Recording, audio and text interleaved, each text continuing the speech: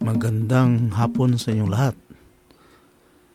Ito na naman si Kuya Fred. I'm going to share with you additional stories on itong pagsusulat ng mga dissertation studies that used qualitative research methods. And again, I'll be quoting directly from the book entitled Qualitative Research and Practice, Stories from the Field, written by Yvonne Darlington and Dorothy Scott, published by the Open University Press in Buckingham, Philadelphia in 2002. So, mga istorya ito ng actual field research sa qualitative research method. And I'll be reading some stories starting from page 11 up to page 16 of this book. So, ito mga actual experiences.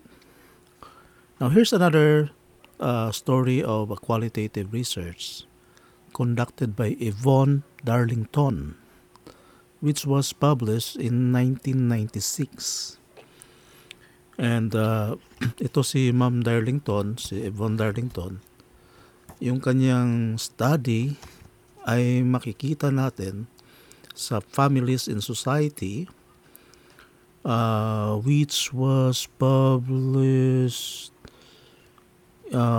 Child Welfare Workers Use of Jury in working with Physical Child Abuse, published in Families in Society journal.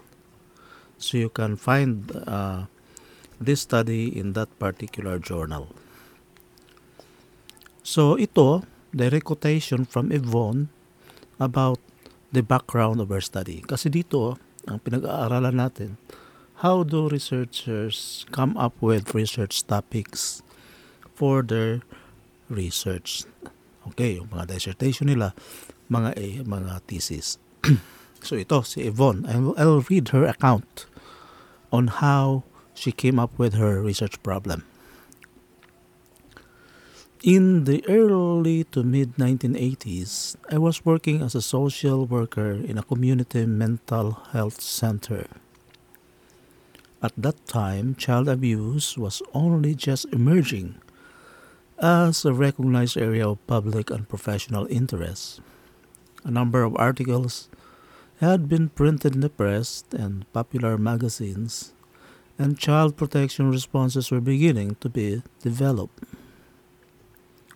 There was certainly little recognition of child sexual abuse as a legitimate area for mental health intervention. Nevertheless, in my position as a female counselor in a mental health team, many women who had sought assistance in relation to depression, feelings of worthlessness, or relationship problems disclosed childhood sexual abuse in the course of counseling. For some, the abuse had been previously disclosed, either at the time of the abuse or later, and for others, this was the first time they had talked about the abuse with anyone. So you see, ito integrated itong kanyang study sa kanyang experience, sa kanyang trabaho mismo. Hindi na siya naghanap pa ng ibang topic. Yun na mismo topic na kinakaharap niya araw-araw. Okay, I'll continue reading her account. Many, though not all of the women I spoke with, linked their present problems to their sexual abuse in childhood, and there were also similarities in the ways they talk about what had happened and what it had meant in their lives. I became interested in the ways in which these women understood their experience of childhood sexual abuse and its long-term impact on their lives. This was the starting point of what turned out to be a circuitous route to finally settling on a qualitative methodology for my PhD research. Yan ang storya ni Ma'am Yvonne. I experienced considerable pressure to do quantitative study, but however I constructed and reconstructed my research questions, there was always one that I returned to. How do women who have been sexually abused as children make sense of that experience? So you see, dito sa punto na ito, nagdidebate siya kung gagawa ba siya ng quantity or qualitative research. Pero eventually, she decided quali ang kanyang gawin dahil ang kanyang tanong kasi, how do women who have been sexually abused as children make sense of that experience? Mahirap kasi sagutin yung tanong na yan using survey, no? Kailangan in-depth interview talaga. At dapat paulit-ulit yung interview para makuha mo talaga yung storya ng mga sexually abused. Saka ito ay very confidential. Hindi ka basta-basta makakuha ng respondents nito because this is a very private experience. At sa totoo lang, wala ka talagang sampling frame sa ganitong klaseng tanong. Okay? So tuloy natin Tuloy natin yung kanyang istorya.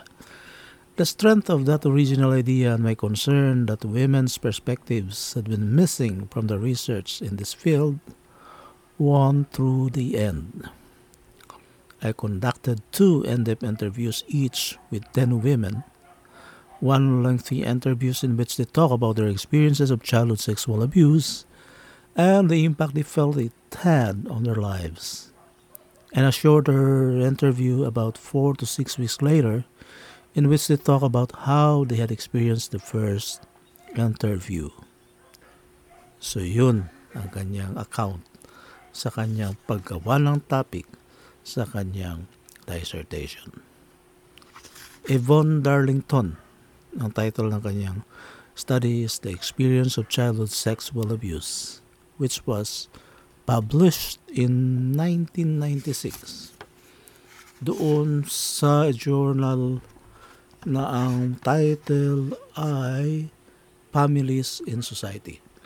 Again, worth looking for. Hanapin mo doon sa Google Scholar, baka makita mo yung trabaho ni Yvonne Darlington.